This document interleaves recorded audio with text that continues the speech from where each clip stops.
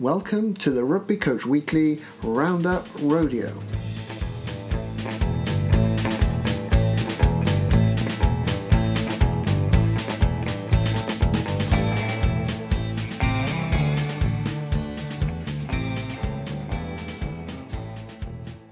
Welcome to the Rugby Coach Weekly Roundup Rodeo.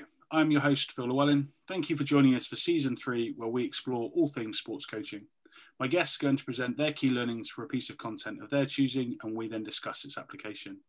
As always, 3 excellent guests join me this week, so please could you introduce yourselves and tell us your current role? Yeah, thanks, Phil. My name's Jack Moran. I'm currently head of rugby at Norwich School. I was at Denstone College as director of rugby for the previous 4 years, and alongside those, in the last 5 years, I've worked in the pathway within the 16 groups at Leicester Tigers.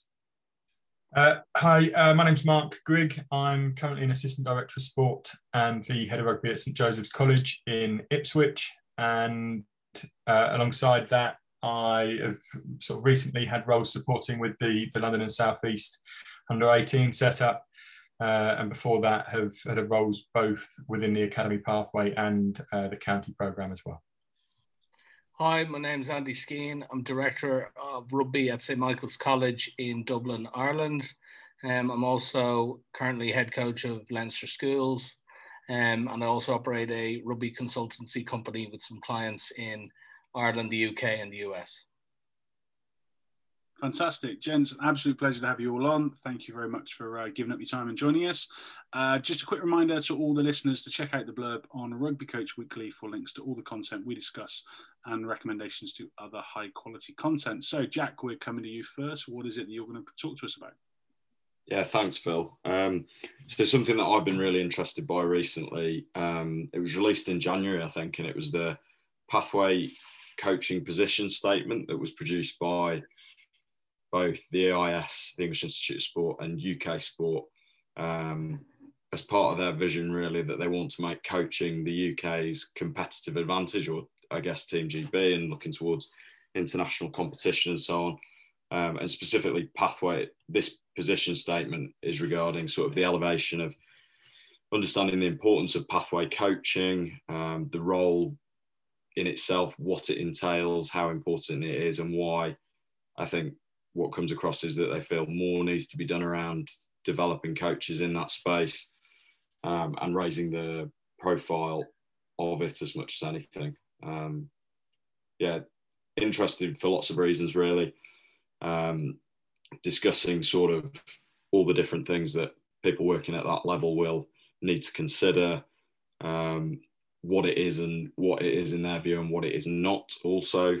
And equally, just they view it really, I suppose the best way that I've heard it and read it is it's a starting off point, not an end point. I think when we're looking at things like coaching content and positional statements like this, I think people sometimes expect, like, right, what is the answer? You know, is there an answer in this that will sort of tell me this is what you need to do if you're working at this stage or age and so on, and then I'll just take that and deliver it infinitum or whatever. They really have sort of put this out there as a starting point to, as I say, raise awareness, start an improvement, a development of coaches working at that space and level. Great stuff. Thanks, Jack.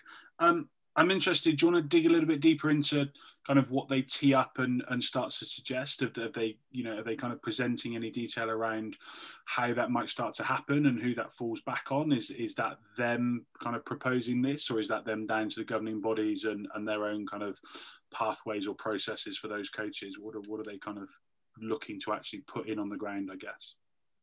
Yeah, I think there's a few things in that. I think there's a big thing that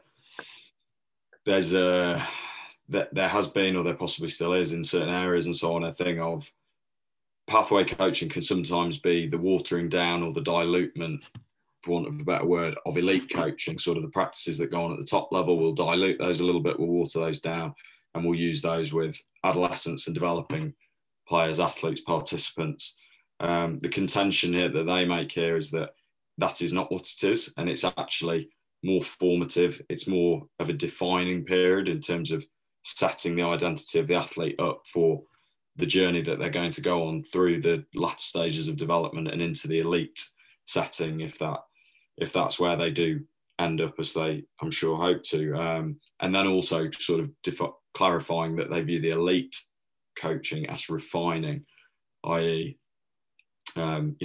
looking for the edges, looking for the improvements, the small improvements that will relate to outcomes on the field, whereas that pathway coaching is more of a formative thing.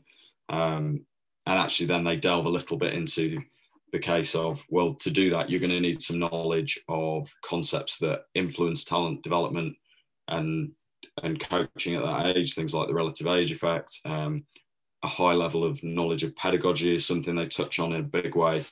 And the point there is, do you understand the things that influence an adolescent when they're coming through a performance pathway or a talent pathway, and what impact that has on them as a developing person? And then do you have a significant enough range of strategies at your disposal that you're comfortable using that can enhance, negate, support, that is appropriate in response to that, what they are experiencing? And further to that point, there's the point that where at the elite end, we've kind of got coach and athlete, and they're working to a very distinct, clear outcome goal. Through the pathway, you've actually got so many different influences and factors that they view the pathway coach as orchestrating. So you've got parents, obviously siblings, school coaches, club coaches, talent development environment coaches, strength and conditioners, physios, and the view is there that all these things need to be aligned for best impact. So creating coherence on what the strategies we're using are in response to the state and stage and age they're at.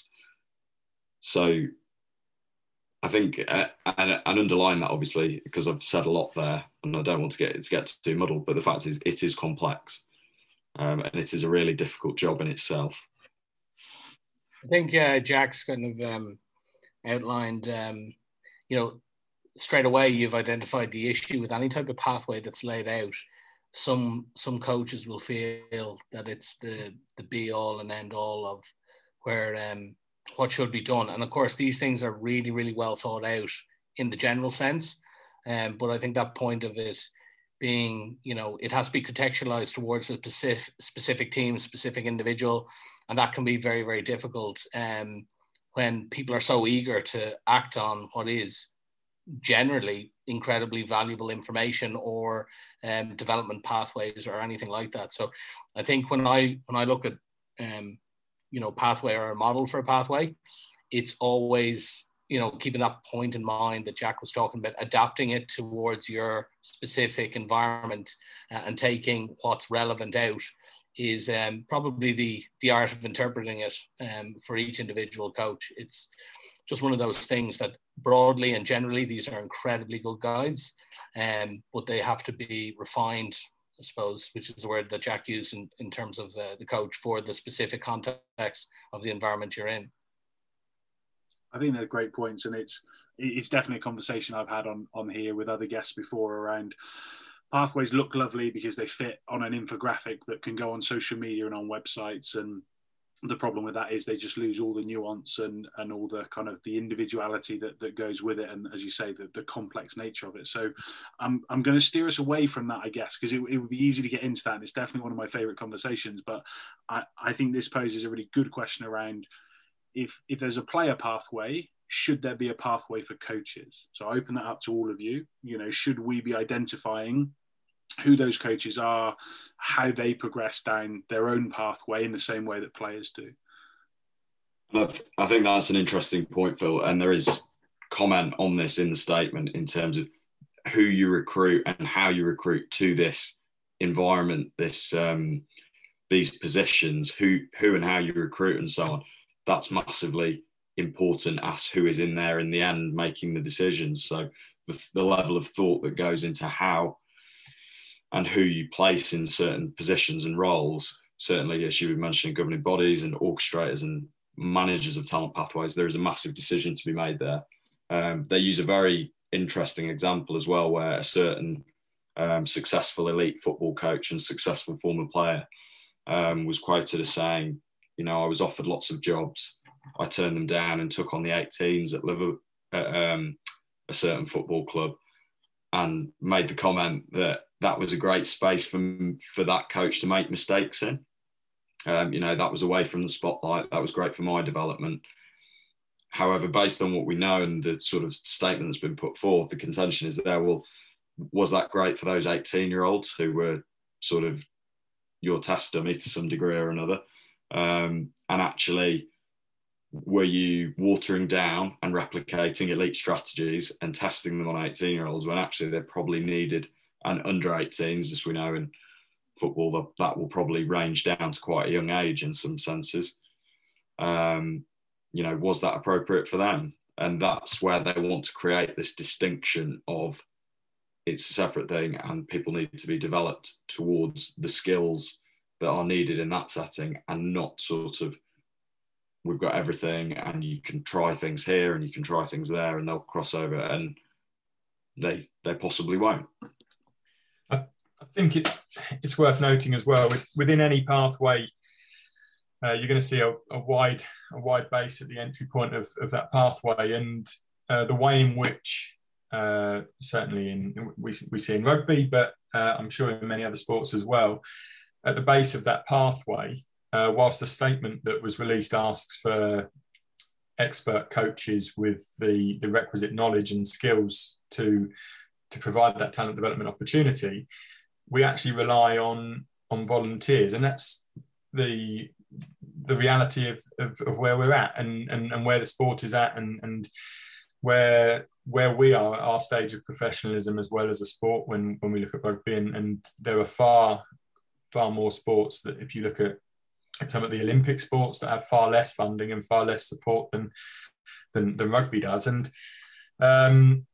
that's always going to bring with it its challenges, because actually if we're honest about the way that people look to develop and seek to develop their careers, there comes a time when in our lives when financial incentive plays a part in a decision, not necessarily is the decision, but plays a part in the decision.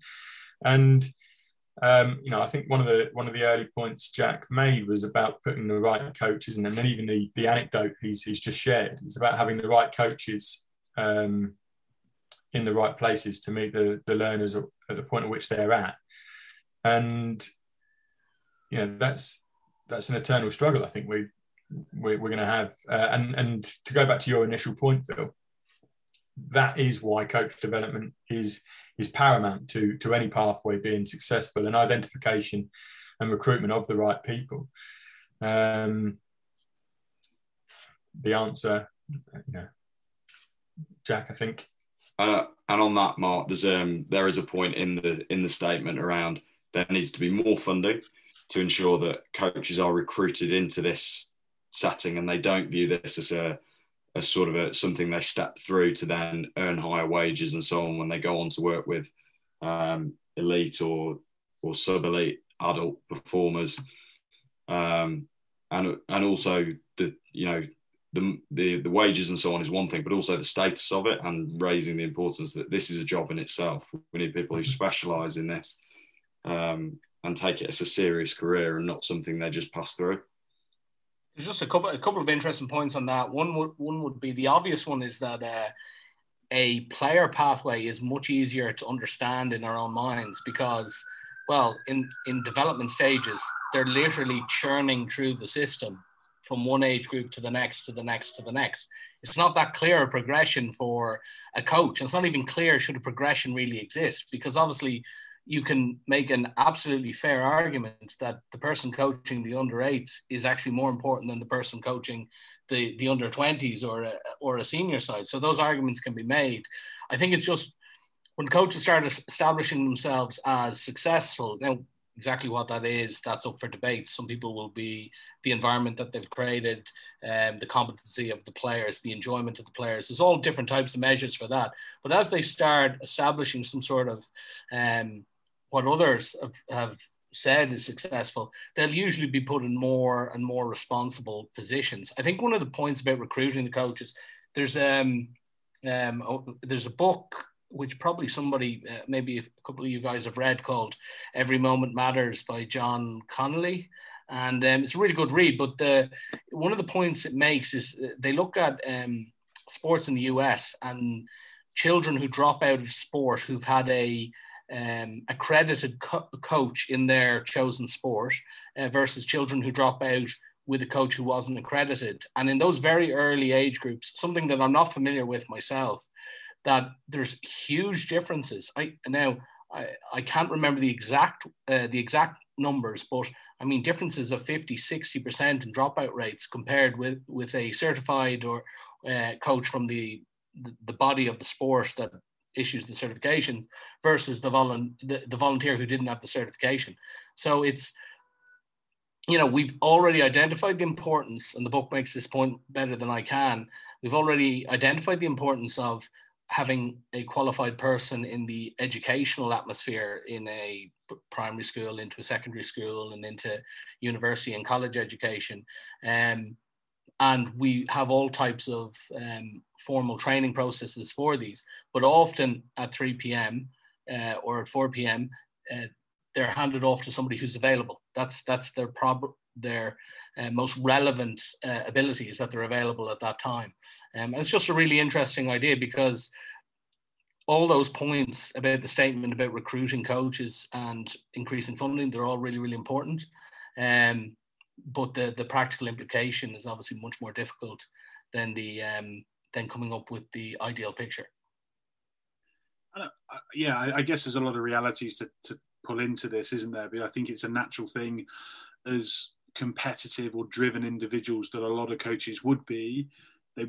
We want to challenge ourselves and we want to progress and we want to see that there's a development in that. And I think, I've had conversations, coaches that I'd mentor or develop or work with, and then, okay, well, where do you want to be? What's your ambition? I want to be in the pro game. I want to be doing this. And you're kind of just going like, I don't want to be crushing your dreams here, but yeah, that's great. And if that's your ambition, absolutely. But how realistic an actual, opportunity to get there have you got? Because you're not a former professional. You're not currently at a level where you're working full time with an academy, and have you really assessed the landscape of how you'd actually go through and be good enough and have enough profile and enough credibility and all these other things to push yourself there, without even getting into actually how much.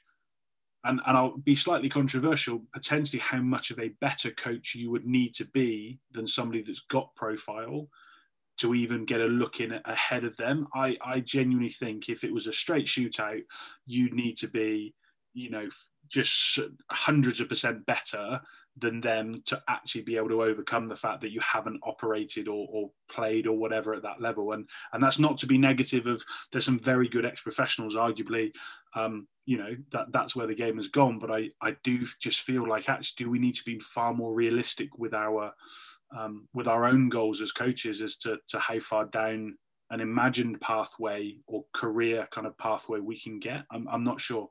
Andy, do you want to jump in?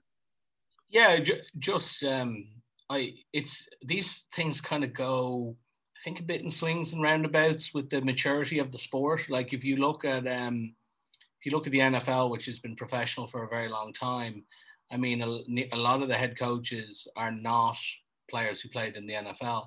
I think there's a bit of a swing and a roundabout into the soccer. I'm not that familiar with soccer. I don't watch it that much, but I do know that some very highly regarded managers weren't absolute top level players. Now, in rugby at the moment, there's probably a bit of a mix there. Like, I mean, if you look at some of the most high profile coaches in the world and some of the ones with the greatest success, Eddie, obviously Jones, Joe Schmidt, Graham Henry, they were teachers. I think Steve Hansen was a policeman. So, I suppose Dean Richards was a professional and a policeman. So he had the mix of both. But yeah, I think they'll kind of all balance out over a long enough period of time. If we're looking at, what's in vogue now, I mean, it's probably more that, ex-professionals are taking those more high profile positions. I think there's great value if a coach is engaging whatever level he's involved in a kind of rich, meaningful and varied way, I think that is, you're going to have as big an impact. It might be just our own ego or the ego of coaches in general that want to go along. And I think Phil said an imaginary pathway, which, I think it probably is. I think focusing on the here and now, making it as much about the players as you can, you won't go far wrong in what you're doing.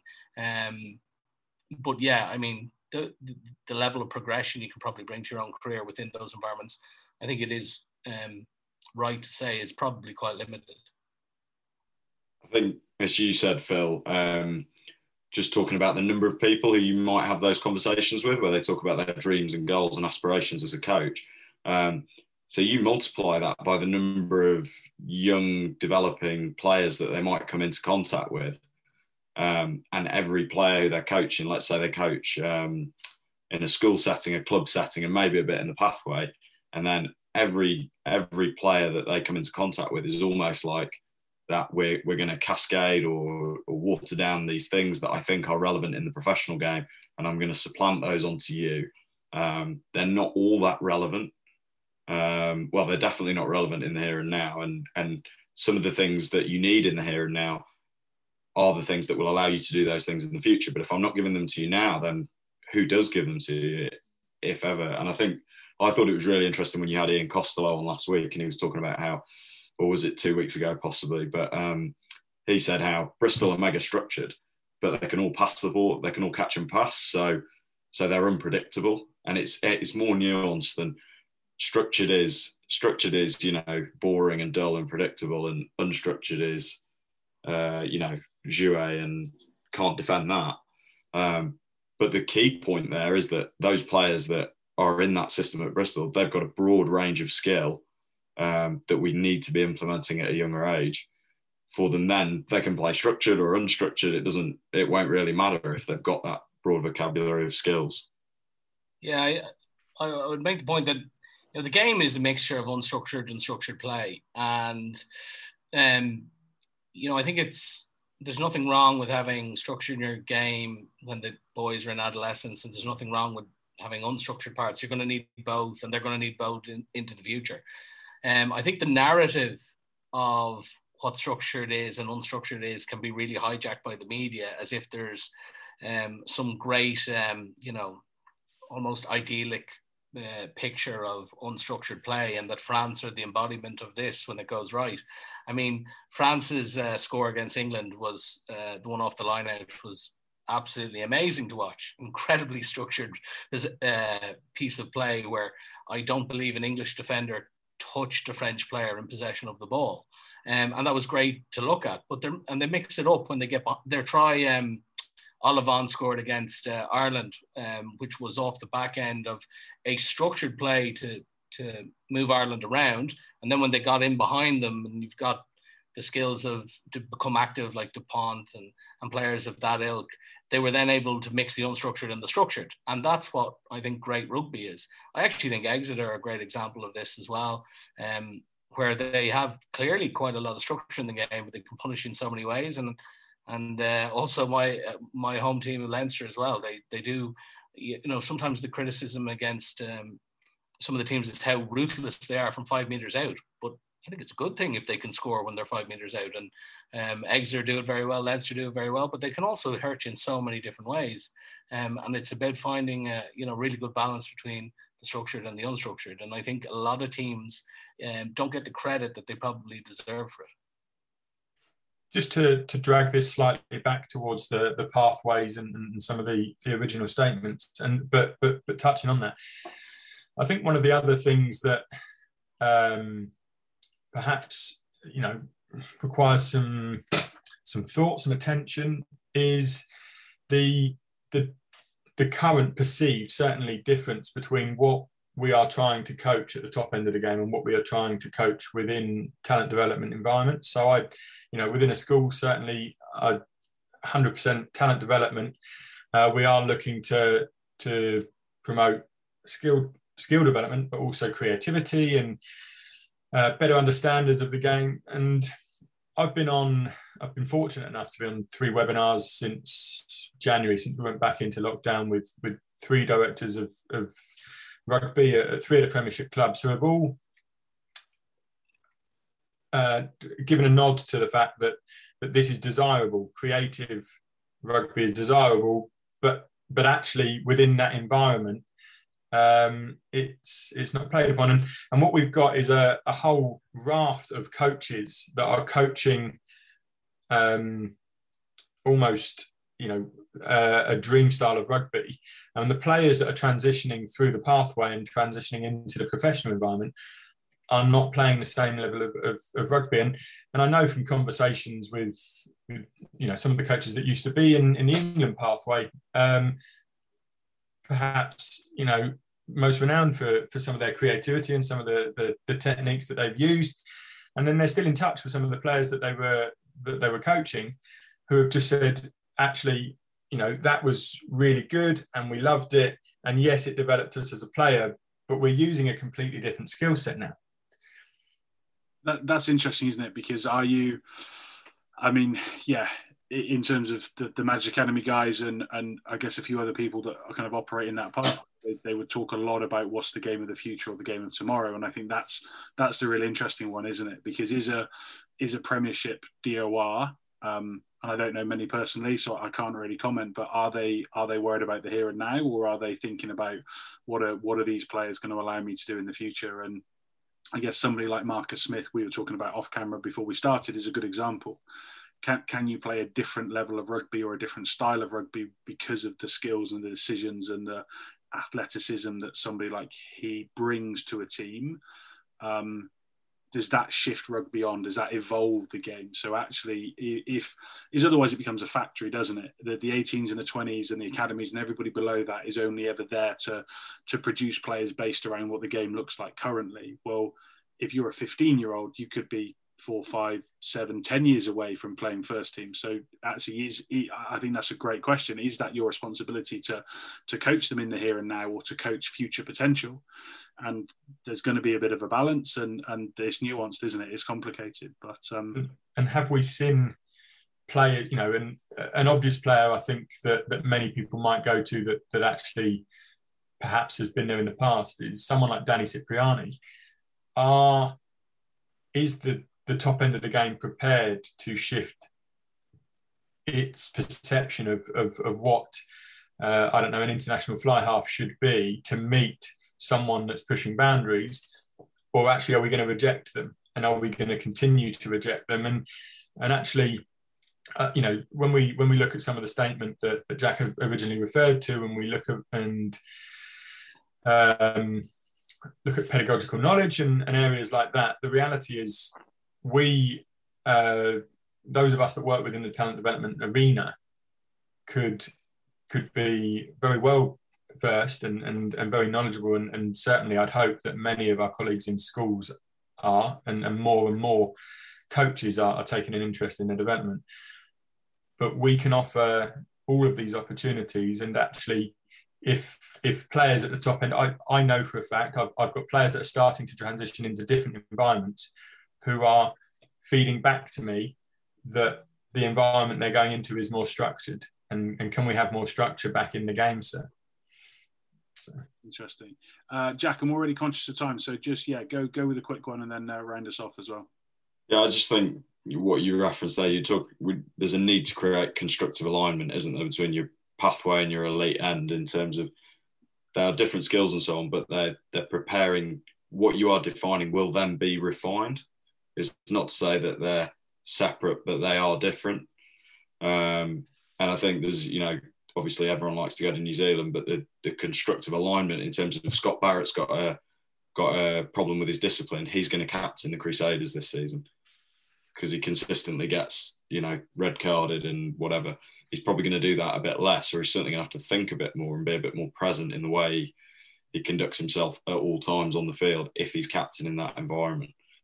Is Scott Barrett the best person to captain the Crusaders if it was solely on winning the title at the end of this year? With the personnel in their environment, possibly not. But there might be eyes pointing on the North Star or whatever that's got them to that point. Yeah, leave some great question unanswered there. I think that's a really nice point to finish on. How can we, I guess, maybe be a little bit less selfish around what our needs are or the needs in the moment. So nice, cool. Mark, we are coming to you. What are you going to talk to us about? So I thought I'd talk to you a little bit about a book that I've just finished reading, or shortly finished reading a while back, which is called Seeing What Others Don't by Gary Klein. He's a psychologist that has taken a particular interest in the area of insight. Just a quick intro as to how I got here. I'm currently studying towards a professional doctorate at Leeds Beckett, and one of the modules is sense making. So sort of part of my professional development in a very different arena, or rather sort of within an academic arena, led me to reading this book. And the whole way through this book, as I'm reading about insights and the notion of naturalistic decision making, I'm thinking of actually how this can be applied within my applied setting and out on a pitch coaching. And in reality, if we were to say that as coaches, we've probably all been on a pitch and asked a question and had communication thrown back at us as an answer, and perhaps tried to then probe a little bit deeper into what communication is and what form of communication we're talking about.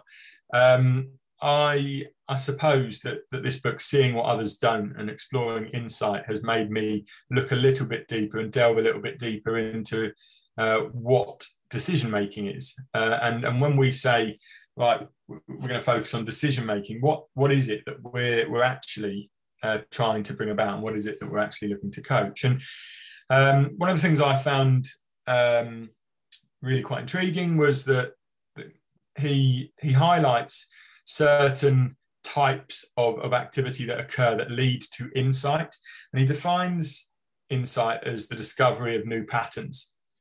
And ultimately, based on, certainly any team sport, we are constantly trying to discover new patterns. The patterns may be similar, but they're going to be different patterns and different pictures that we're seeing. And the 5 areas that he defines in this book, and I know that some refinement has taken place since this was first written, are connections, coincidences, curiosities, contradictions, and then creative desperation. And I suspect that the vast majority of our decision-making process focuses around connections, making connections, identifying that someone's hips have turned in and responding accordingly, identifying that we can see a mismatch and responding accordingly. So, we've probably all, as players at some point, done that 2-on-1 drill where we run around a cone and are faced with one defender. And that might be seen in various different guises these days, but ultimately we practice that so that when we see that in a game, we make that connection and we produce that skill. And it just made me think, if we tend to focus on insight as connections a lot, how do we focus, or how could we focus on some of these other areas? So coincidences, curiosities. Certainly with curiosities, I wonder how many of our players, especially young players, are testing teams, are genuinely, in the early stages of a game, whether that be a training game or a more competitive fixture, how often are we actually testing our assumptions? How often are we looking to test their defensive systems, their attacking systems, by changing what we're doing? Or do we go out with, this is our game plan, this is our system, this is the style of defense we do? And actually, I know certainly as a coach, and as I'm talking now, we have at St Joseph's College, our first team operate a defensive system which is the same for around 70% of the area of the pitch. And actually, by doing so, are we asking them to necessarily test these curiosities and to probe a little bit more and perhaps find answers? Contradictions. The more one of the things that was offered to us is the more we see, obviously the more we can make connections, but the more we see, the more opportunity we have to see things that are out of place as well. And actually, what might that look like for a coach looking for that? What might that look like for a player that's looking at? So when things stand out because they're wrong as opposed to because they're right. And I don't know whether that might look like mismatches or other things. You know, there are certain assumptions. I know there's an assumption that most of our players make that when they are going to receive a ball at a kickoff, there's going to be 8 forwards roughly facing 8 forwards on the other side of the pitch. And actually, by just changing some of the pictures that we see, could we create more contradictions or even explore some of these areas? And then we've certainly started to explore creativity a lot more, and the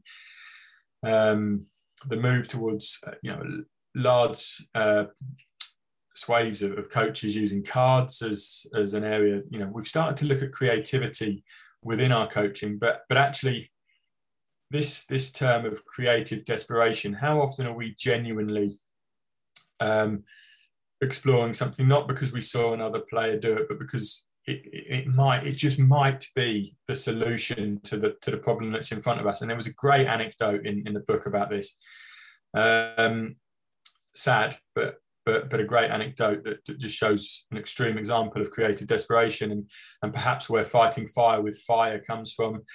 There was a group of people dropped in to a hillside to fight a wildfire, and as they realised what a mistake they'd made by dropping in on this hillside as it was sort of starting to rage out of control, some of them started to turn and flee. But as I'm sure we sometimes see in the news, these things spread very fast. And the most experienced of them, one of the leaders within the group, started to run, and then through what Klein recognises as creative desperation, realised that outrunning this fire wasn't an opportunity. It wasn't the solution, and set a fire right where he was. And the resulting impact was that all the fuel within the area he was in was burnt, and he dived into the ashes. And actually, as the fire went through, he received some burns, but was one of the only survivors from this situation. And that has since become a practice that is applied. So something that comes out of creative desperation, and just makes me think a little bit about creativity. And like I say, really, what I'm intrigued to discuss with you guys is just how we unpack decision making, as opposed to decision making becoming something that we say in the same ilk as communication or depth, whatever it is. What might it be? I think that's fascinating. I'm just thinking back to, younger years where I'd plan sessions and it would be like, right, well, this is the decision-making bit. And I'd look back now and be like, surely all of it was the decision-making bit. Like how was I separating out decision-making and making that explicit in one part of the session and not another? And I wrote down, is it a case of doing what we've always done? I think all sport would probably suffer from that in various forms, but are we just ingrained? I think Kirk Vallis uses the term the rivers of thinking. So all the little streams start off as their own train of thought or line of thought, and ultimately they all end up in the same river, and it's a big fast flowing river, so it's very difficult to get out of that river once you're in it. So actually, is that why we've seen disruptors? As that, I think this is maybe a societal thing in maybe the last kind of 5, 10 years almost, just actually trying to challenge people to get out of that river and to run with their own thoughts and not necessarily follow the crowd. And how much of that is based on our inability risk reward, inability to do something different, or inability to be willing to take that risk. I'd be interested in Jack and Andy's thoughts as well. I was Yeah, I'm really interested in the idea of decision making, and without going too into, because the book I read has got a lot about that in it as well. But the I think some of the ways that you start thinking about, they obviously change in time and your level of experience. And what I mean by experience really is just, how long you've been coaching and what you see as the important part of the games and stuff like this. The point I want to make about, what decision making is, I remember maybe 12, 13, 14 years ago, maybe even as a player, potentially being coached in a way where I would have to look at like a colored cone and do an action based on it while also looking at something else. And I remember thinking that I thought this was great. I thought, yeah, look, it's forcing me to look downfield or something like that. But it's so uncontextualized that that's not a cue in the game, is the color of somebody holding something. I've got to be much more in tune with the realities of the game and what actually is the environment that I'm going to be placed in. Now, that's a challenge for me now as a coach, is to try and make sure that what the decision making that comes up is not, well, it's never going to be exactly the same. That's the beauty of a field invasion sport, but that it is similar, and that the perceptive cues that are on offer super exceed, or it comes up more often than it does in the game if I want to work on that element of decision making. The example that I've read recently is in soccer, again, something I know very little about, so it's only something I've read, but where that idea of a colored cone, they were looking for a player to receive a ball with the ball behind his back, with the cone behind his back. So he would have to check over his shoulder to look at the colored cone and then repeat that back to the coach as he controlled the pass with his touch. But that information was not in any way relevant to what he would see in a game. And I think there is a bit of a movement in rugby coaching where I see very things that are clearly difficult, like they're difficult to do. I'm wearing an eye patch and I can only see with one eye. It's not necessarily that relevant to a game because I can actually see with both eyes as long as I've got both eyes working still, and I can look and take a cue using both eyes. So therefore, cutting off half that sensory perception is maybe not a good use of coach or practice design. And the other thing with I like that point, with regard, there's an assumption the players that 8 forwards are going to be on the side of a kickoff and there's another 8 on the other side. I mean, I think, yeah, there definitely is. Without coach intervention, that's the importance of the coach, is to identify not just that these things might be different from game to game, but not just to come up with a plan, but to give the players an idea of why this plan exists. So it gives them a tactical understanding, which they will always need, but certainly need down the line if they're ever going to play at a performance level or a high performance level or an elite level. So, I mean, I think one of the things that, it registered in my head when you said that, because, my experience over the last couple of years is that we've been teaching a standardized kickoff, but standardized towards dealing with a complete split of forwards or all forwards on the same side. So we're explaining that to the players ahead of time, and I think that's the difference between a problem solve and decision making. So the problem solving is ahead of time, while the decision making is within the moment. We need our players to have problem solving abilities, which will be the buildup of knowledge, and that, and then they'll be able to act on that. And when will they problem solve? It might be before a big game where they're able to lay out and talk amongst themselves about things that might work in this game, or it's in the downtime in the game. So there's an injury, there's a small water break, there's been issues at the line out. We now can act ahead of time and come up with a strategy. And then that decision making is that in real time where I have to decide what's going to happen next. And they're based on the cues of the behaviors that they see in front of them with the defense, or maybe it's weather, or potentially how the referee might interpret an action. So it's getting clarity about what those two things are.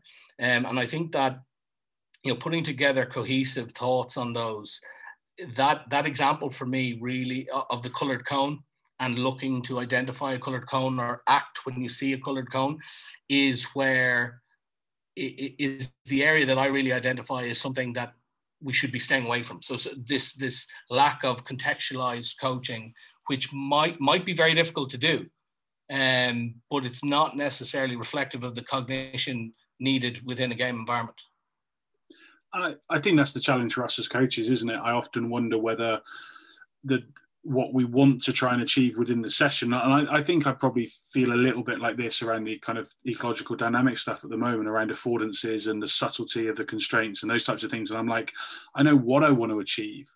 I've just not got to a position actually in my own planning, in my own head, where I'm probably creative enough and subtle enough with the constraint to create the affordance to then enable that to happen. So I think it's that's on us then to develop that. And interestingly, and now Jack, I'll come to you in a second, the example that sprang to mind was from lockdown 1, so I guess last Six Nations, when England was still good, which was great, was the Wales game. And I think, so Kaz Morgan was on the Magic Academy and talked about how it was an improvised play where England scored off a line out and kind of back on the inside in the hole, pretty much what Ireland did to England at the weekend.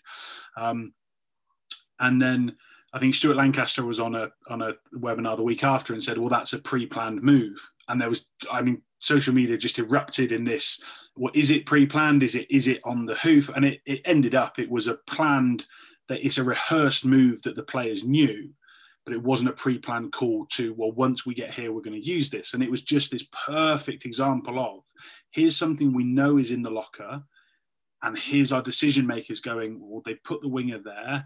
Right, great, we're on for this. Like, this is, I just thought it was just that encapsulated it so nicely that, yeah, it's something they have practiced. It's something they all know what they're going to do. But it was their decision on the pitch in that moment to go, we've teed them up for this, or this is now the best solution or option to put us in. And I'll have to find the clip, because it was definitely worthwhile. But Jack, coming to you. I think there's a couple of things in there, Phil, like when you're wrestling with the subtleties of your constraints and so on, verbal instruction is still a legitimate method for supporting decision making, and giving information to your players is still legitimate and not sacrilege to some degree or other in some churches. But I think that's the thing, isn't it? In terms of it really depends on what body of knowledge are your players operating from. So what age and stage are they? What is their access to watching lots of rugby? How much rugby do they watch that's at the level they will be playing at currently and are just shy of? How much top level sport, never mind rugby, do they watch? And then you can make decisions from that point in terms of, well, I could leave no one in the backfield and sort of hope they notice for the next 45 minutes. Or I could just say, by the way, lads, if there's no one in the backfield, you might get some gains out of kicking the ball. Haven't told them they have to, but I've just raised their awareness. Or equally, is there any evidence that players are going to forget that very quickly, or that makes them any less effective at spotting it just because they've been supported to reach that a bit quicker? I think with all the time in the world, ideally players would realise everything for themselves, but there's lots of things toddlers and babies and children don't realise for themselves. They're told and they're instructed and they learn that, and then that's a habit for life and they're effective at it. So I think there is more to it than just, I think I see the creative desperation stuff Mark's talking about in terms of recognising things on the hoof, and this is the out that no one else has seen because of the place I'm at on the pitch in relation to the opposition and all that kind of stuff. And then I think there's also the stuff, how much of it is shared mental models and offering a range of options to players that in X scenario, there are 3 things that would suit our principle of play. How that is panning out on the field at the time in terms of the opposition, the weather, all the things that feed into decision making. Then you allow a bandwidth of freedom and I guess it's a bandwidth of support and lack of support, absence of support, depending on what you're trying to develop, what you're trying to achieve in the game.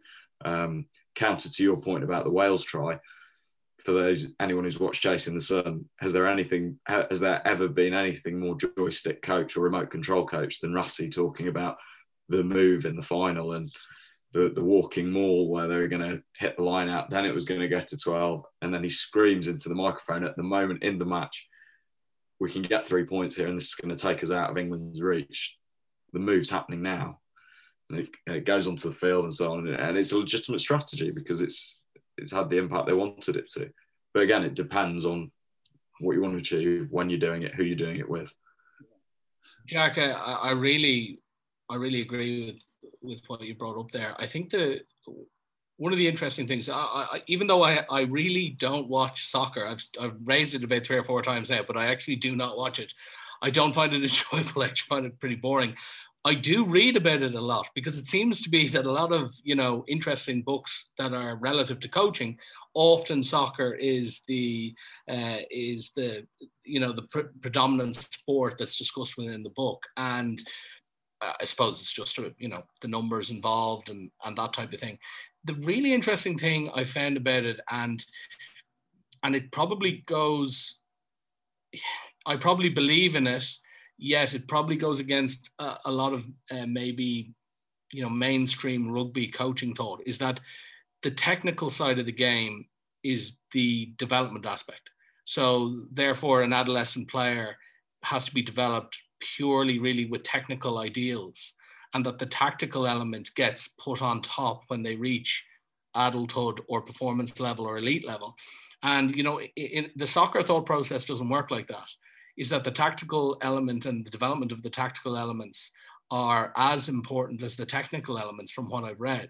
Therefore, they should be introduced at an age appropriate level. But I think in soccer that age appropriate level from what I've read seems to be, the early teen years. And I find that really interesting because you can get a lot of commentary, and a lot of it comes from the professional game actually, which is interesting because, the professional game may not be it wouldn't be as hands-on with the younger development ages. And it usually it goes around the idea of the technical side of the game is the part of the game that must take precedence. And I suppose what I'm saying is soccer, or what I've read about soccer, seems to challenge that a little bit.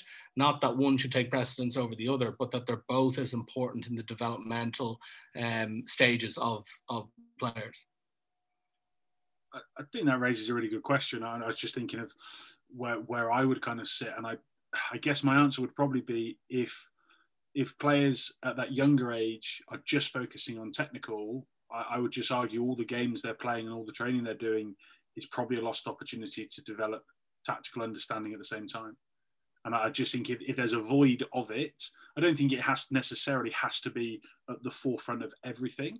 I think you can go through some cycles where you're going, look, we're just going to really concentrate on some really good technical elements. And I think then you could just shift that a little bit to now we're going to talk more tactically and develop some of that. But I don't think you have to do one or the other. Do you know what I mean? They're not mutually exclusive. And I would just look back at if a player gets to 17, 18 and they've not done 5, 6, 7, 8 years, if they come all the way through of tactical development, you kind of go, shit, have we missed a chance here? Like, have we missed a big opportunity to get this player, as Jack said earlier, to watch the game and learn the game and understand the game and have a love for the game? Because I genuinely remember the light bulb moments when I started coaching. I was just like, I wish I could go back and play, because I see the game so differently now. And I'm just stood there like, why am I the only one that can see this? Like I'm watching 15 guys, like, and there's all that space in the backfield, or there's a huge overlap, or we know their 12 can't tackle. Like, without sounding egotistical, I'm just still on the touchline going, how is it that none of the guys on the field are seeing this? Like, and that I think is a frustration, isn't it? And actually, can we develop that awareness? And I think awareness is probably maybe a good way to summarize some of that. In the moment awareness, can we develop that a bit earlier? Because I can't really see a downside of it, to be honest. Go on, Jack, jump in. Yeah, so in the context I'm in at the moment, we're sort of in the stages of developing a curriculum that what we're looking to cater really is a balanced diet, Andy. So on that point of, is it technical, is it tactical? We can give them a balance, and the balance will shift through the ages and stages, but there's always going to be some element of counterbalance there. And in the context I'm in, we get them we have a primary school on site, and they start doing rugby from sort of under 8s, and they do invasion games before that in the pre-prep and stuff. And we've sort of looked at it and gone, right, well, these skills kind of precede these other ones. So, you know, passing left and right and kicking off both feet will precede different types of kick and different types of pass. So do those things, you know, looking at the skills that layer up, where a catch tackle may then lead into a 1v1 ball strip, may then lead into a 2-man dominant tackle, and how we can layer those through the age groups. But also they pair quite naturally with tactical themes. So kicking would pair with territory as a broad sweeping theme under 12s and so on. You know, the ability to pass and catch and recycle the ball would fit into a theme of possession and how we use possession to our advantage. And then, you know, your theme of get the ball back or whatever, all your things like counter, ruck, jackal, poach, whatever, however you jargonize those, they would fit to that tactical theme. So separate, I think there will be a balance where actually we can't access the tactical theme without a certain level of competency at the skills. But the tactical theme can start to be something they're aware of, albeit at a very introductory level that isn't difficult to understand. Before we add nuances, I think you've sort of alluded to, Phil, as well. Go on, Mark, jump in. You know, we probably don't need necessarily a clearer understanding of this subject. Then it's got to, you know, Phil, I think you've said that there's got to be that marriage between the tactical and the technical. But you know, when we talk about coaching, we quite often break it down into tactical, mental, and physical. And actually, as much as we might recognise those as independent areas, we also very much recognise that when combined, we are trying to develop a player that is strong in all 4 of those areas. And I've certainly coached players in the past who have, in fact, I know for a fact that the player that I believe has had the best tactical understanding of the game I have ever coached was not physically capable of implementing their understanding of the game. And equally, I will have coached players who physically were very, very capable, but haven't had the tactical or technical ability to exploit that. And that's it. You know, I'll be honest, we still see variations in that at the top level of the game. So of course we're going to see that down at the developmental level of the game that many of us are working at. But I suppose it really brings home that ideally a talent development environment and a curriculum that Jack's talking about developing is looking to marry that all together. Yeah, again, I think that's a really nice place to kind of round this one off. And as you say, I guess it just puts that onus back on actually how individualized can we make it.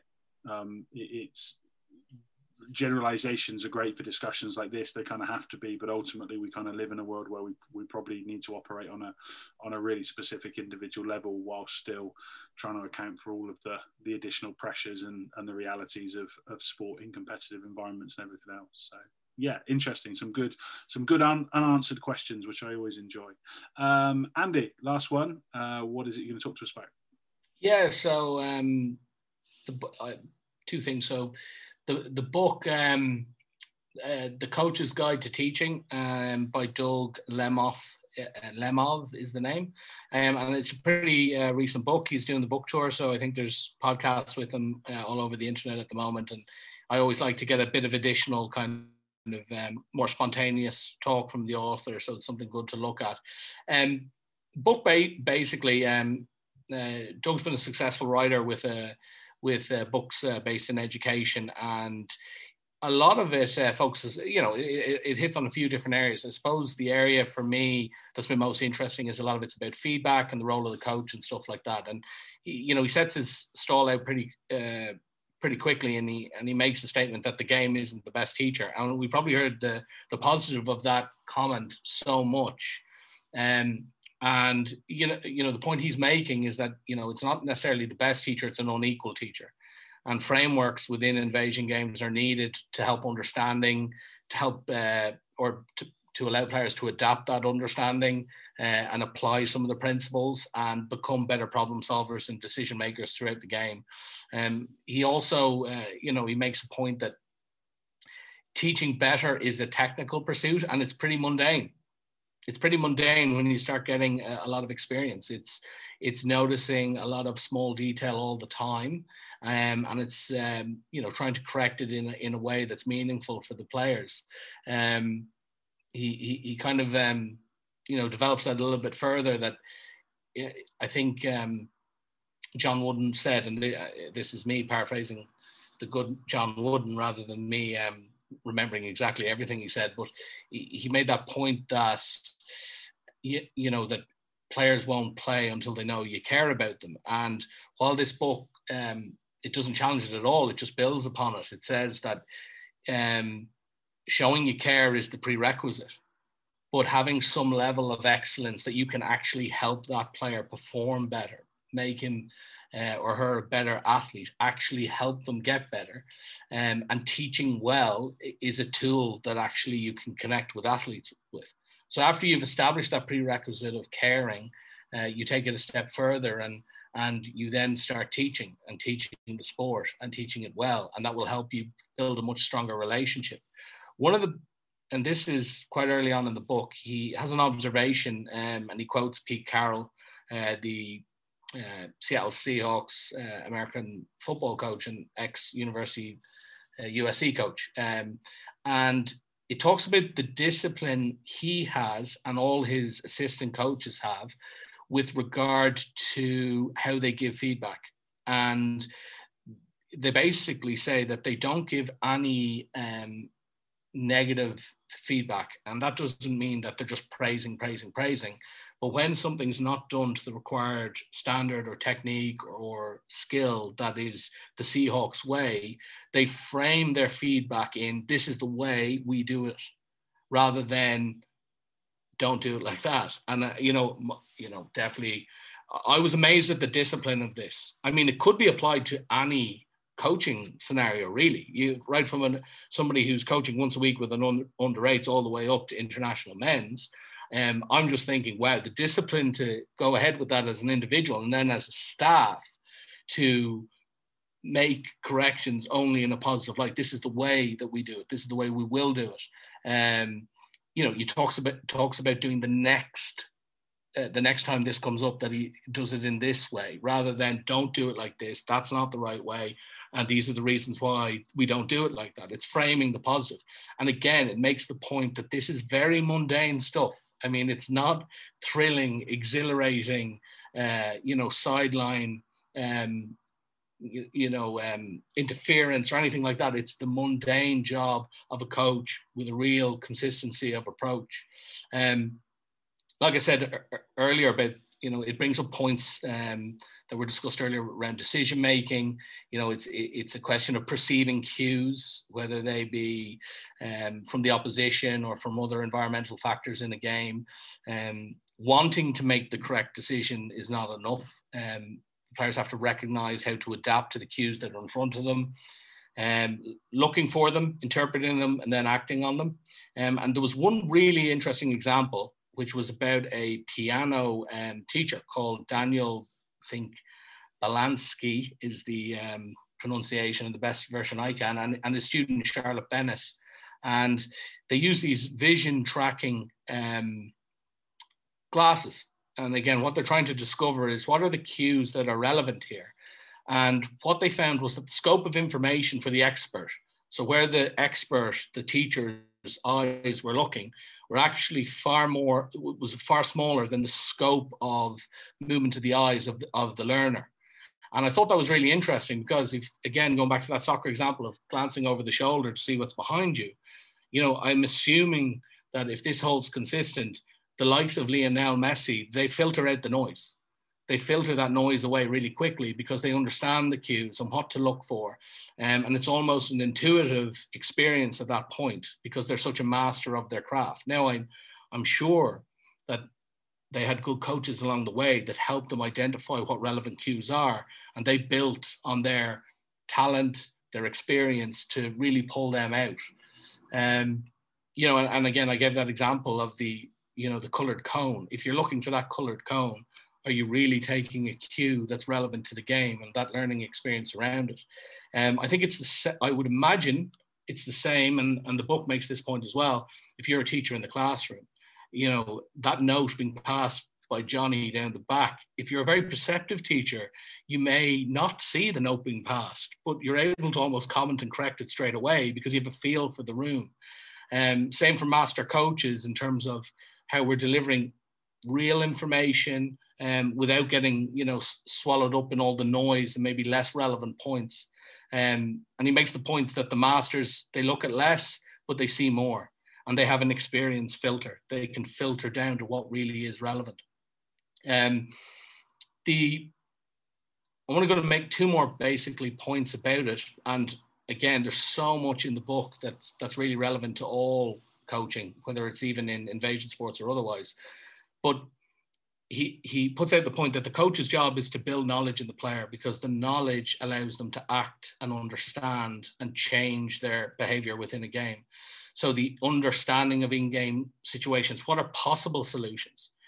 The player may derive a different solution, not one that the coach has necessarily laid out, but because of the buildup of knowledge, that they're able to adapt their knowledge to the situation and maybe come up with a solution that the coach hasn't thought out. And I think that's really powerful. That's when you get to a really powerful stage of understanding and learning. The knowledge that the coach gives the player needs to be really clear and really consistent. It can't be unbelievably broad, even though we might feel we have all this information we want to get through. It has to be really clear and consistent and recalled. And that's why I really like the idea of a game model, because it gives you some real cues about what's important at the different points in the game. That game model can help coordinate a response across the 15 different players in our chosen sport, rugby. He makes a further point that you can't teach critical thinking, problem solving, or decision making in the abstract. It has to be specific. So it has to be towards specific situations. I think that really, we all want, I think, as if you're a developer of young people, an educator in any field, or a coach in any sport, you really want to teach critical thinking, problem solving, and decision making. You think it's an absolutely fantastic thing, but it can't be taught in the abstract. And I really do agree with that. I think it has to be specific to a situation, whether that be in our sport, rugby, or something else. And he gives this a great example about, and this goes back to the point that we've already touched on, which was about the idea of uncontextualized learning, or learning in the abstract. There's a font called Sans Forgetica. I don't know if you've ever heard of it. And what it is a font that's kind of unclear, and it's kind of broken up. And when you look at it, you really have to concentrate on the word to read it. And the studies that have been taken out on this was, did people remember more of what they read if they had to really concentrate on the word? And the answer was they didn't.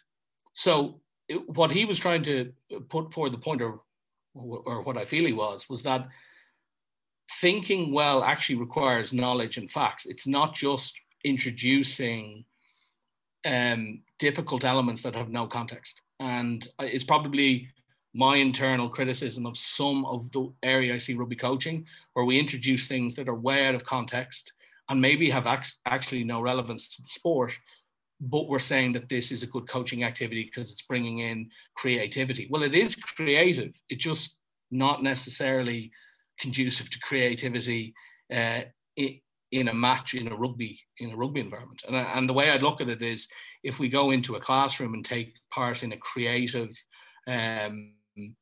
environment, or even, let's say, if we pick, I know one of the cards things is self-organizing. If we say to boys in the classroom, get self-organized around that, does that necessarily translate, or is that the best use of a coaching point to get them to self-organize? And I don't know if it is, and I think this book goes along with that type of reasoning. So that's only about a third of the book. You could go on and on from there, and I've kind of covered a lot of ideas from it. But really interesting read, and I recommend it to anyone. Fantastic. There's loads to unpick in that. I just jumped back into kind of one big takeaway I wrote down was the build knowledge, not necessarily give knowledge. And I wonder if a lot of coaches would maybe just have a not confused. I think that would be disingenuous to say that, but would kind of maybe jump on when he's saying, you players need to have knowledge. They'd probably want to start espousing that and try and set it up that, it's that kind of empty vessel analogy. I'm the jug of water and you're the empty vessel, and I'm going to pour all this water into you and fill you up and make you better. And you've got a role to play. Absolutely. I don't think, and it comes kind of back to the game is the teacher. And I'd like to discuss that in a minute, but I just think actually, are we in a position where we are a source of water, but there's probably 20 or 30 or an infinite number of other sources as well. And actually building, I really like that separation or that distinction between we're creating something, we're not giving. Yeah, I think I like that, the idea of a source of water.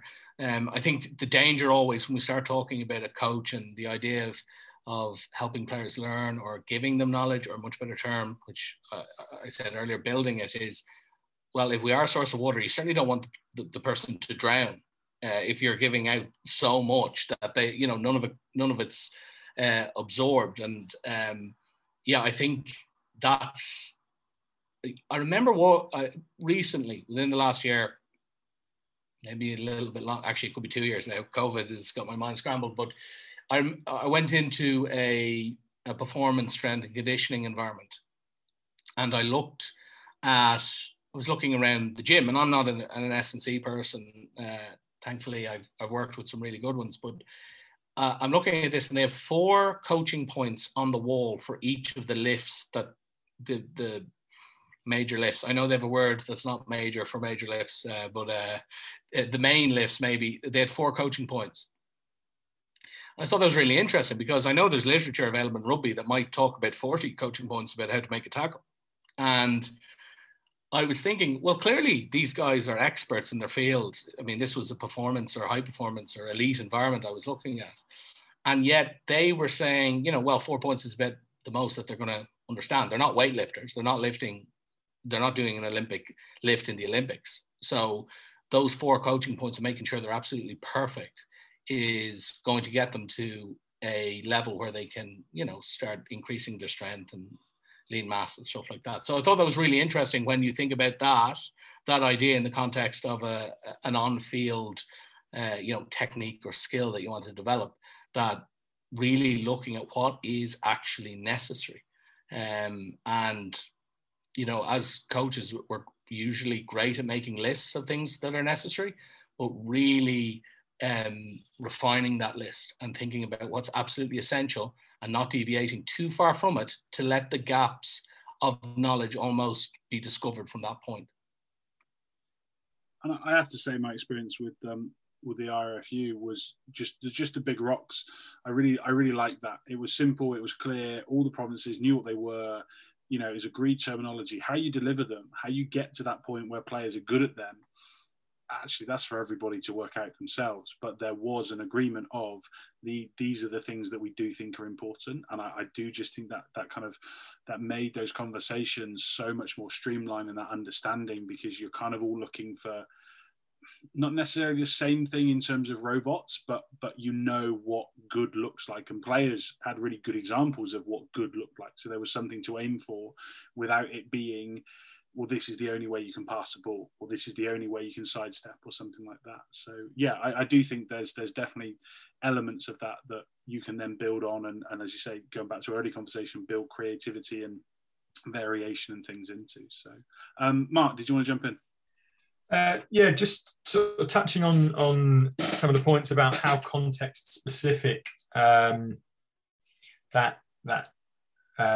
knowledge, but that experience and the building of that experience needs to be. I think there's an opportunity for us to just perhaps acknowledge the importance of not specialising and only playing one sport too early, because actually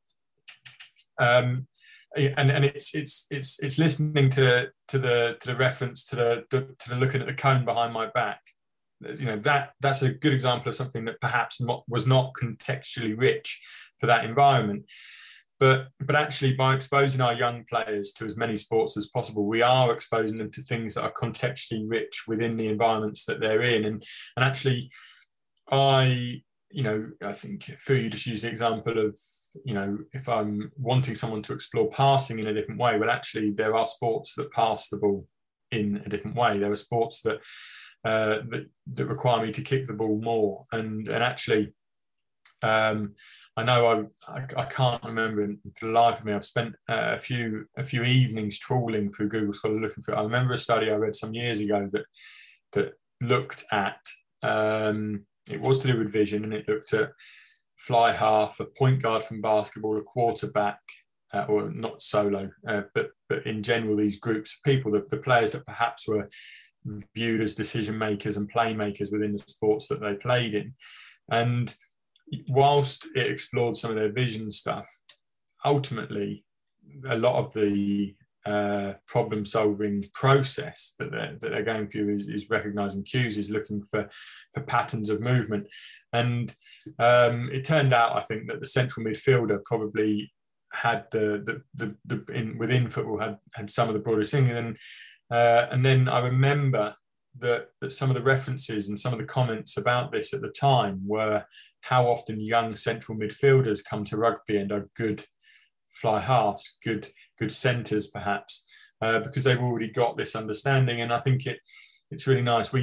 When we talk about context, we don't have to just think about context in our setting. Certainly when we're developing young players, we can explore, what other environments might be contextually rich. Basketball was my second sport playing up, and I know for a fact that that will have improved my handling of the ball.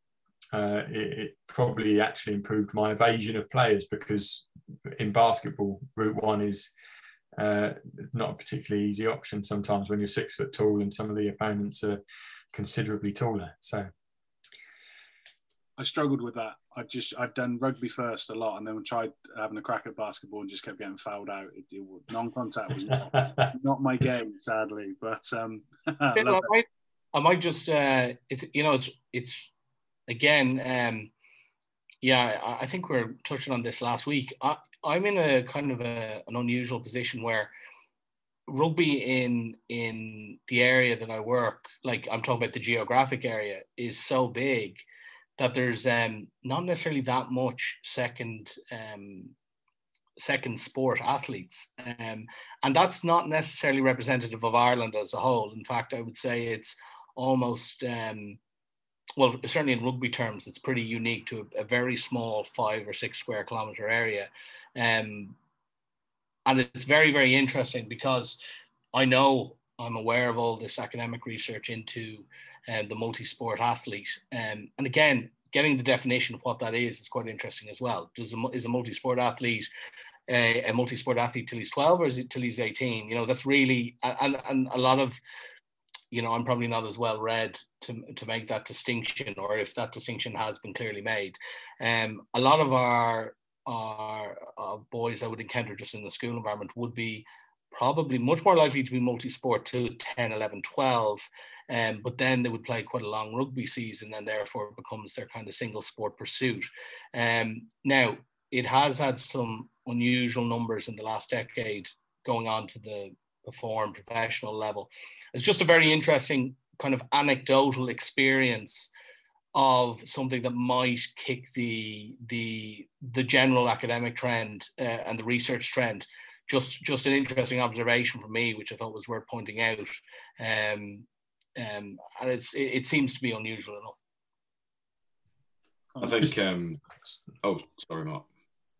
Really quickly, just to come back on that, is and it's I can't remember where I read this, so I don't want to attribute it to someone wrong incorrectly, but I think it's certainly a relevant point following on from you, Andy, is that whilst we acknowledge, and perhaps playing devil's advocate to some of my previous statements, we acknowledge the role that multisport may play, but actually when we look outside, and perhaps it is because we're looking for a broader skill set, or there is more of this decision making that takes place. But actually, I remember reading, there are a lot of young musicians, for example, who, to become experts at what they do, focus solely on what they do. And even to the extent they don't take 4 months off a year, where we have an off season. And I understand, certainly a break from contact, for example, might be important to allow rest and recovery. But actually there are other environments where you can see, and even sports, if you look at gymnasts or swimmers, for example, they are quite focused from an early age. And, so that as much as, and I like to offer balanced views, as much as I understand the role of multi-sports, I completely understand what Andy's saying. And again, that's about your context and the environment you're in. I don't think, if you're going to be fighting, if there's opportunities, use them. But if you're going to be fighting to try and force people to go and do something else that actually they're not that engaged with, is it worth forcing the point? I love that, Mark. You're debating yourself now, which is, that's a good place to get to, I think, when you're offering one side and then countering with the other. So, yeah, spot on. Jack, go on. Just, Andy, you may well be aware of Des Ryan, who's at Arsenal now. I think he did a lot with the IRFU. And I think it's just that thing of then it's not one thing or the other, in the sense of it's not that they specialise early or they sample early and so on, in the sense that I've heard him talk before at length about how, the Arsenal Academy, they have quite a high demand on these young guys' time. But not to worry, we have a balance of things that we deliver to them. So we do deliver a high percentage of football, but we're also delivering a range of other invasion games to these young people, because we think there will be some crossover, some donation of skills across the different things that they give them. And they're not just looking for your tac skills of football. That I think he refers to it as a curriculum of cooperative games that they run. So what are these 360 invasion games that offer the same cooperation skills? And actually, because they're not as focused, obsessed, whatever the word is, on the tac that's their real craft, they have that opportunity to develop those things about, hang on, none of us here have a real tac proficiency. So let's find the best way to work together as a team through this. Again, that would be a really interesting challenge, Andy, what you say about how the specificity of the environment that you develop that in and whether that transfers. Take brighter minds than mine, I think, to solve that one. But again, it's not a thing of they specialise or they don't. It's that practitioners have a responsibility to give a balanced and rich experience to the people that they're entrusted with coaching and so on. I think, I certainly don't want to be misinterpreted as saying that boys should be specialised in rugby only from a very young age. That's not what I believe, or, it's not really, it wouldn't be in my sphere of influence or really taking much note of it. And also, I also find that worst word, specialise. There's probably a lot of baggage with that word. I know that a lot of our players may be single sport from 10 or 11. I wouldn't say they're specialising in rugby, though, when they're 10 or 11. They kind of do it, maybe twice a week, and that's their kind of activity. I wouldn't say they're specialising in it. But yeah, it's just an observation from mine that, and I know Anya McNamara's got a great book on the rocky road of development and stuff like that. Just in some of these weird, geo spots, maybe you get these kind of fluctuations with how players come through. I always kind of thought, I know cricket's big in New Zealand, but I know that rugby's huge, and they produce a lot of good players that probably specialise slightly earlier maybe than we, maybe broadly in Ireland might.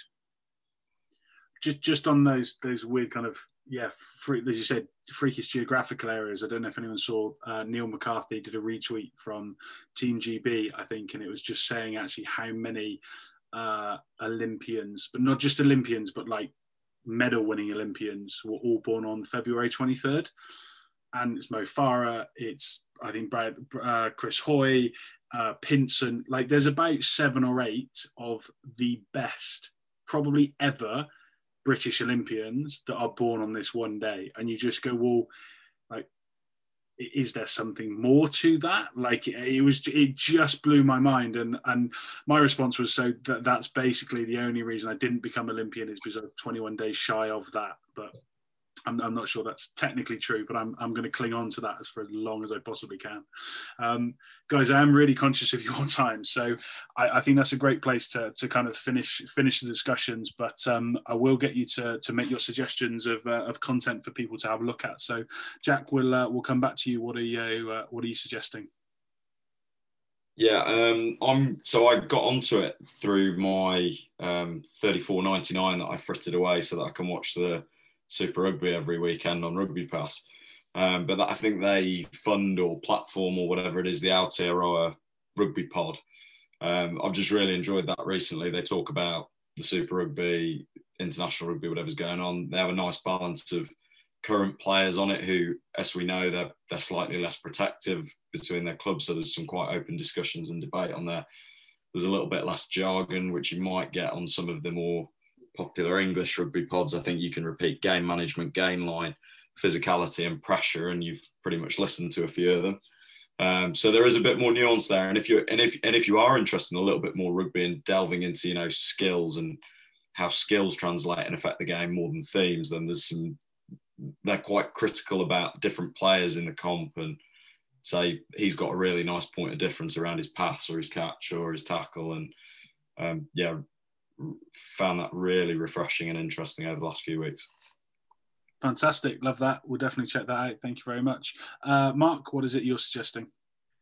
It's a podcast which was run by Aaron Walsh, which is called Head Noise. There's only a few episodes out there, so it will be a relatively brief one for people to catch up with. Look, I suppose I'd link it to two things. One, obviously there's a growing understanding about mental well-being and various things. Some of our listeners may well have listened to the Johnny Wilkinson podcast on High Performance Coach on the High Performance podcast, and the reality is actually it's a good thing that we've got people starting to talk about some of these struggles that went on, and actually I think there's probably as many elite athletes that probably would acknowledge that they don't. There is that element of it being their job, but also there's that pressure that comes with performing in front of fans with social media. And we saw only last weekend after the internationals that players have perhaps, and I think equally some of the Premiership players have sort of had a bit of a barrage of abuse. And actually there is this unspoken about side of things, and I think it's really important that when people have spoken about it, we hear those stories, and certainly as coaches, but even we encourage players to acknowledge that this is there and it's okay to recognise, And actually, after listening to that podcast, a young player of mine came up to me and he said, "I passionately want to be a professional rugby player, but I don't always love rugby, and can we talk about this, and can we explore this?" And we've started to have those conversations. So I think it's really important that as coaches and as players we hear these stories and reflect on them. I think that's fantastic. Thank you very much. Yeah, as you say, a real key area currently. So great recommendation. Andy, finish us off. What are you saying? Yeah, so I'm going to recommend a podcast. I'll recommend the podcast broadly, but also a couple of specific episodes. It's a podcast called Wind Year Neck In, and it's by Niall Annette, who is playing for the Warriors in the Premiership. And what I really like about it is the informal manner of it. I love the High Performance podcast, but it's so polished. It's probably the experience of their speakers. I wouldn't say Wind Your Neck In is in any way amateur or anything like that. It's just there feels like there's real intimacy in some of these interviews, and I really like it. It's almost like you're sitting there having a beer with a guy, and except that it's somebody that you'd be really interested in talking to if you're following a rugby podcast. So the two, I haven't listened to them all. I've only discovered it recently. It was recommended by a friend, but there's one by Steve Hansen. And I've always found Steve Hansen in the media to be really close. Like, he gives short answers and, he doesn't really let too much in. And I think Amazon did that documentary Inside the All Blacks. And I always thought a better description would have been slightly outside the All Blacks because there wasn't much.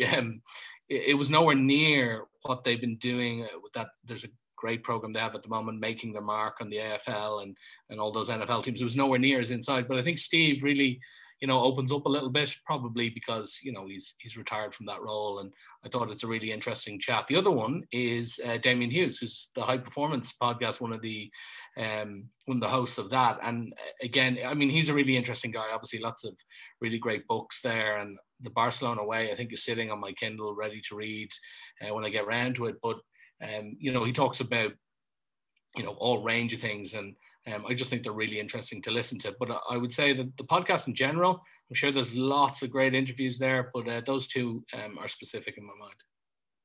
Fantastic. Thank you very much. I really appreciate that. And guys, just to as I kind of wrap this up and go to round up the roundup, just a massive thank you for a brilliant discussion. I've loved this. As I say, it could have probably gone on for another couple of days in terms of some of the topics, but it's, I think we've done them justice as best we can.